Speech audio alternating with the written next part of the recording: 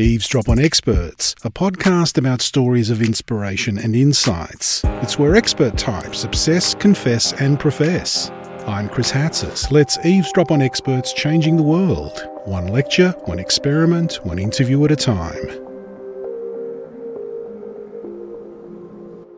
As any parent of a teen will tell you, those teenage years are crucial for shaping identity and forming authentic interpersonal connections. And today's teens have to negotiate these challenges in the context of a digital and social media world that their parents could never have imagined when they were teens. As our online experiences get more complicated and our online personas assume greater importance in our lives, it sometimes makes us wonder, what will it be like to be a teenager in the future? Dr. Catherine Kenobi is a cognitive developmental psychologist and an honorary at the Melbourne School of Psychological Sciences, University of Melbourne. Catherine is also a writer of fiction for young adults and children, and her debut novel, Mind Cull, was recently released by Ford Street Publishing. She wrote the book to explore how teens can work out who they are and develop authentic relationships in a context in which technology can be used to disguise and escape from reality. She sat down and spoke with our reporter, Dr. Andy Horvath. Catherine, if I met you at a barbecue, what do you say that you do? My background is in cognitive developmental psychology, so I'm interested in exploring how people learn from different types of experiences, so the way in which their knowledge and understanding changes. So you actually study learning. That's right. And how our brains change. Tell me about the teenage brain. The teenage brain is very interesting because it's a time when people are starting to work out who they are and wanting to form meaningful and authentic relationships. And their brains are still developing in various ways though. So, for example, executive function isn't fully developed yet, and impulse control. Right, so that's decision-making and risk-taking behaviours. That's right. And there's lots of vulnerabilities that teenagers have that perhaps are less so for adults who've developed further. So I'm really interested in how teenagers respond to technology in their lives. Now, you're also author of a book called Mind Cull. So you've merged your love of cognitive psychology with concerns about teenagers. What inspired you to write this novel? I've always loved reading for a start, to go right back, and always been drawn into the magic of books and stories. And within my field, I've discovered that when people read, they really do enter a fictional world in quite profound ways. So when we read, and this is research from brain scans, from experimental studies, when we read and we kind of are drawn into the story, we're vicariously experiencing the actions of the characters. We learn about empathy and interpersonal sensitivity, and we're drawn into that story in ways that change us and make us think and actually cause us to respond in new ways to people in our lives. So not only do we have empathy for the characters, but we identify with them, and we also kind of rehearse in our brain, what would we do? That's right. So, for example, when you're reading a story about a character kicking, the parts of your brain associated with the action of kicking will light up. And there's some really lovely work on the Harry Potter story and people entering into Harry learning how to fly for the first time, as though they themselves are learning how to fly. And so that's a really wonderful way to engage with teenagers. So storytelling is the oldest form of communication, and it's the oldest form of learning, I guess. That's right. We've been teaching through stories for a very, very long time, and I think that it's important, if we want to engage teenagers in a particular issue and really develop the discussion, to think of a range of ways of getting them involved, and to enter imaginatively into a future story is one way. Tell me about your novel, Mind Cull. So Mind Cull is set in a future world. It's not too far into the future, so I'm imagining it to be maybe 20 or 30 years into the future, so it's not too distant from where we are now, but it is different. And in this world, people rely on virtual reality headsets the same way we rely on smartphones. So they use them all the time, and if they're having a conversation with someone, want to call them, that person can appear to them in the room as a hologram, and it'll be as though the person was present with them. They will see them through their lenses of their headset and hear them through their earbuds as though they were present in the room. And I have a scene where my character's walking down the street and she's not enjoying the view, so she just switches places and she can, it's as though she's experiencing a different street, even though she's actually in the same place. She is a person who posts public virtual reality clips, as a lot of teenagers in this world do. And her clips are so successful that she is shortlisted for an international competition by a global tech giant. And this involves her travelling to a mansion in England to try out a new virtual technology skin suit. So, of course, being a thriller, the plot thickens and law enforcement officers coerce her into spying for them. No spoiler alerts though, Catherine. No, I just at the beginning. And underground activists reveal a murderous plot. So she's surrounded by lies and deceptions, and she's trying to work out what the truth is, who she can trust, and how far she's willing to go to protect innocent lives. Well, gripping. And I've heard you've had great reviews with this novel. This is a futuristic teenager, but you are clearly inspired by today's teenager. Let's talk about the teenager and today's online world. I was inspired by today's teenager, and I think the issues are the same, except I've taken them to an extreme and kind of extrapolated them into the future. So my main character's 16 and her name's Isla, and Isla's problem is, or one of her problems is, she's not really sure if people are who they appear to be. You know, people communicating with her, and she doesn't really know exactly who they really are. And she herself is an interesting case because she presents one version of herself in the virtual world, which she feels is quite different from the real her. So her virtual reality clips come across as though she's spontaneous and fun-loving and relaxed. And in fact, they're very carefully rehearsed and produced and put together. So when people love her clips, on the one hand, that gives her some, warmth and makes her feel good. And on the other hand, she feels like they haven't really connected with her, the real her at all. Right. So she's kind of feeling like that's only one side of me. It's a constructed side of me. Constructed, exactly. It's an identity that I've constructed, but she also feels like a fraud because it's not authentic her. And I think that we all do this. I mean, if you think about how it's not just teenagers, how all of us use perhaps social media, we will present a version of ourselves that we would like the world to see. You know, we would present pictures of things we would like people to celebrate with us, and the darker side of ourselves, the more vulnerable side of ourselves, we keep private and we keep safe. But what that means is that when people interact with us via social media, there is a level at which they don't connect with us, and there's a level at which it can be quite a lonely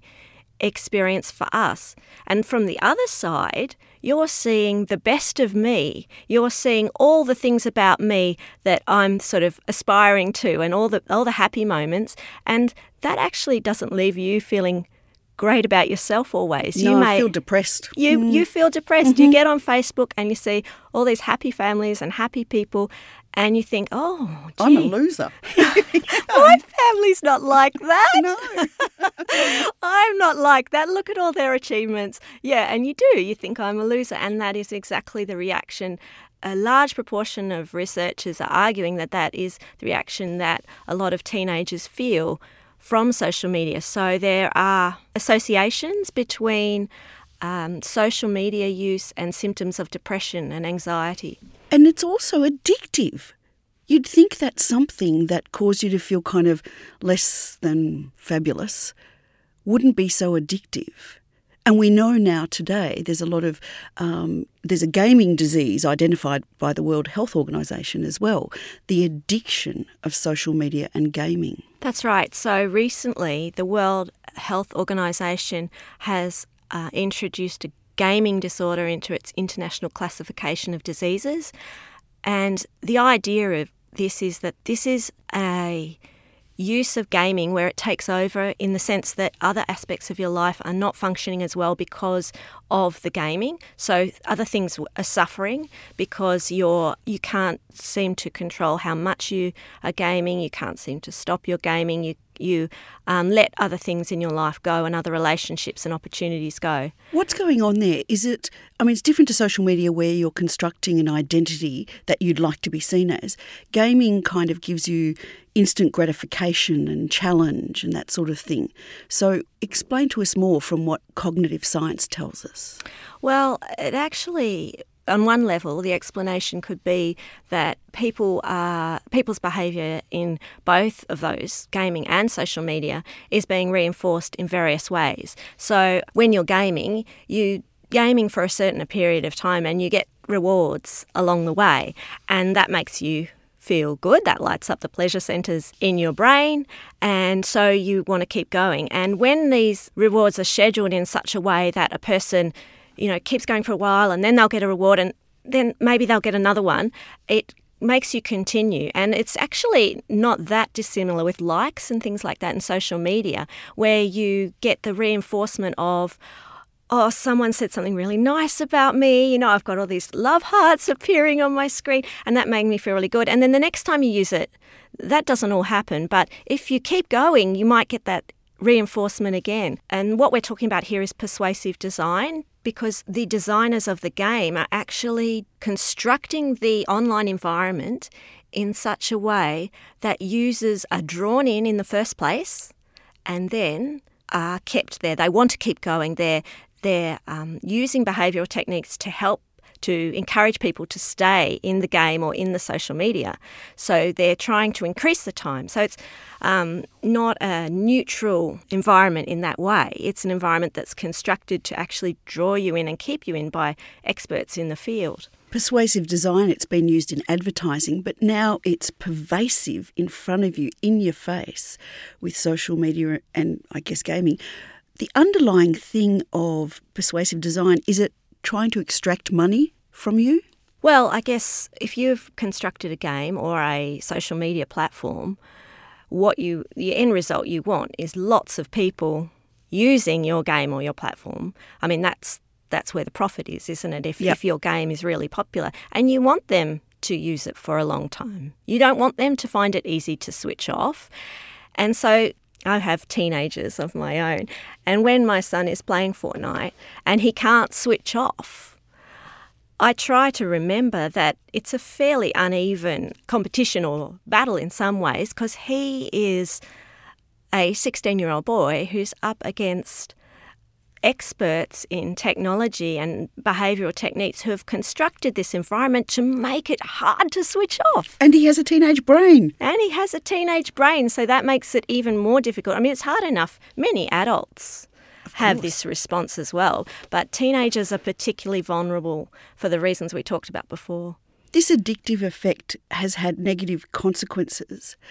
Is there any pluses to the social media world that science has identified? Oh, yes, there's lots of pluses. And in fact, perhaps I've been presenting the research in a less than balanced way, because I should say that there is a lot of controversy over these issues. So the field is very disparate, and there's lots of people measuring outcomes and the independent variables in different ways. So they're looking at how do we understand gaming or social media use or screen time, how do we measure that? And then also how do we measure various outcomes like well-being or anxiety and depression? And everyone has different cutoffs and different ways of measuring these things, and therefore there's a range of studies with different outcomes. It's probably fair to say that there are links between extensive screen use and symptoms of depression and anxiety, but not every study has found that. And some studies have found positive results for social media, for, a sense of connection with people and things like that. I think that we need to have some more fine-tuned research which is looking at kinds of use of either games or social media and more fine-tuned outcomes, but that's a very difficult thing because the researchers are struggling to keep up with the changes in technology. So now the studies that are coming out about Facebook, that's very interesting, but most teenagers don't use Facebook anymore. So it's very hard for the researchers to actually not be responsive to the changes in technology, but to actually be getting ahead of the curve and, thinking about the effects into the future. Sure. And I've encountered apps myself which are about sort of positive psychology and well-being and healthy eating that have made me laugh, that I enjoy connecting with each day, that have had a positive effect. So I guess there is, of course, a range of things that to teenagers as well that perhaps reduce social isolation. But let's talk about social isolation.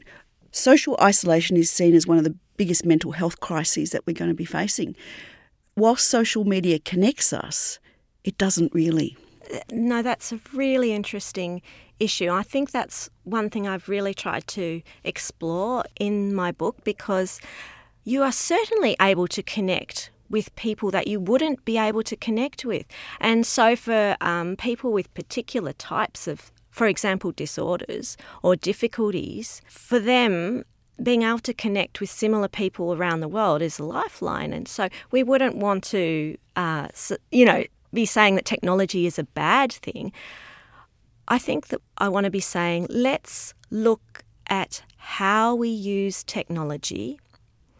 In particular, let's think about the vulnerabilities of young people and think about how we can use it well, and be discussing this and finding ways to reflect on this. So technology is with us and it does many, many wonderful things. But we also need to be aware and on top of the risks. That awareness is really important. I mean, it's physically changing our brains, I believe, as well. Are teenagers involved in the discussions and debates about where some social media is actually pure exploitation, extracting you from dollars and that sort of stuff?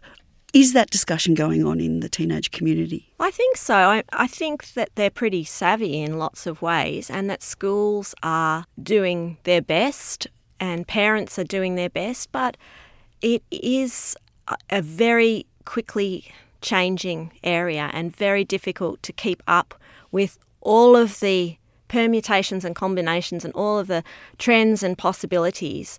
And so, as you know, the gap between what appears to be real and what is real, which comes to you via the internet, via social media, is a dangerous place. So it can be a place where bullying occurs, where grooming occurs, where all sorts of problems happen and that teenagers are, as I say, particularly vulnerable to. But it's important to consider this space between what is real and what we are perceiving through the internet and through social media and through our online environments, and actually be aware of that and teach our teenagers to be aware of that. In some ways, you've made me think that even real life is just a perception, let alone a virtual reality goggle thing. Well, that's right, actually. I mean, you and I may look at the same object and perceive it differently because of our beliefs and our context and our background. However, I think we also do understand that there is a real objective object there that we are both perceiving differently. And with perception kind of becoming enmeshed into technology, the way it is in our world and also in my future world in the book, I think that then we become even more suspicious of what we're seeing and hearing and whether that is real or not real. Is that the moral of the story? Yeah, what is real is a key question. You've been a cognitive psychologist and an author. What has surprised you in this journey? Well, one thing that's really interesting is since I've written the book, I've been going in and visiting students in schools and talking about the issues raised in the book. And although I know that the book is a thriller called Mind Cull, so that may raise some alarm bells with the students in terms of what this future world is going to be like. When they haven't read it, I talk about the world in a very positive way and say, what do you think it would be like if you could just see and hear different things, and you could transmit what you're seeing and hearing to your friends, and you could talk to them via a hologram. And I sort of go into what the world is like, and then I say, who thinks that would be a good world to be in? Would you rather be in that world? And they all say no. They all say, do they? They're all suspicious, and they also know we don't want to be in that world. And I would really love to do some actual empirical research on that now and probe what's the basis for their suspicion? Why is this an unease about where technology is going or where we are now with technology? So, yeah, that's really interesting. Dr. Catherine Kenobi, next time we're on our phones and we realise we've been there for a little bit too long, what would you like us to think about? Well, I would like you to think about the things we've been discussing about persuasive design, I guess, that app's designed to actually pull you in and get you interested. I would like you to think about how you can extrapolate from that experience to discuss these issues within society and with young people in particular. And being a writer of fiction, I think that it'd be great if we could use stories and ideas to kind of bounce around these issues and talk them through. There's also evidence that storytelling is healthy for you. It's healthy in the way you make social connections as well. That's right. I mean, there's some lovely, elegant studies where people have read, like they're actually kind of quasi-experimental controlled studies where people have been, randomly assigned to groups, and one group has read a particular text, and then like a week later they've had an opportunity to perform an empathetic act, and the people that have read the text that is, promoting kindness and empathy actually are more likely to do that kind act. And so I love that sort of research. I think that's really interesting. I've always found the truth stranger than fiction, but that's a type of storytelling as well, in the sense that these stories are like or close to what really happened. Oh, that's right. And it's really interesting you say that, because in my own personal journey as an academic who's then written fiction, I've seen a lot of parallels between thinking about a really important idea, going out and collecting data, analysing it, and then constructing a narrative around that data, telling a story about what the results mean. And it's still something that's really important to you that you're telling a story about. With science, you're constrained by the actual figures and the actual data. And with fiction, you have this wonderful freedom to sail off into possible worlds. But it's still telling a story about something that really matters in a way that you hope will affect people. We remember stories. We don't necessarily remember facts. That's right. That's true, yes. Dr. Catherine Kenobi, thank you for your story. Thank you so much for having me.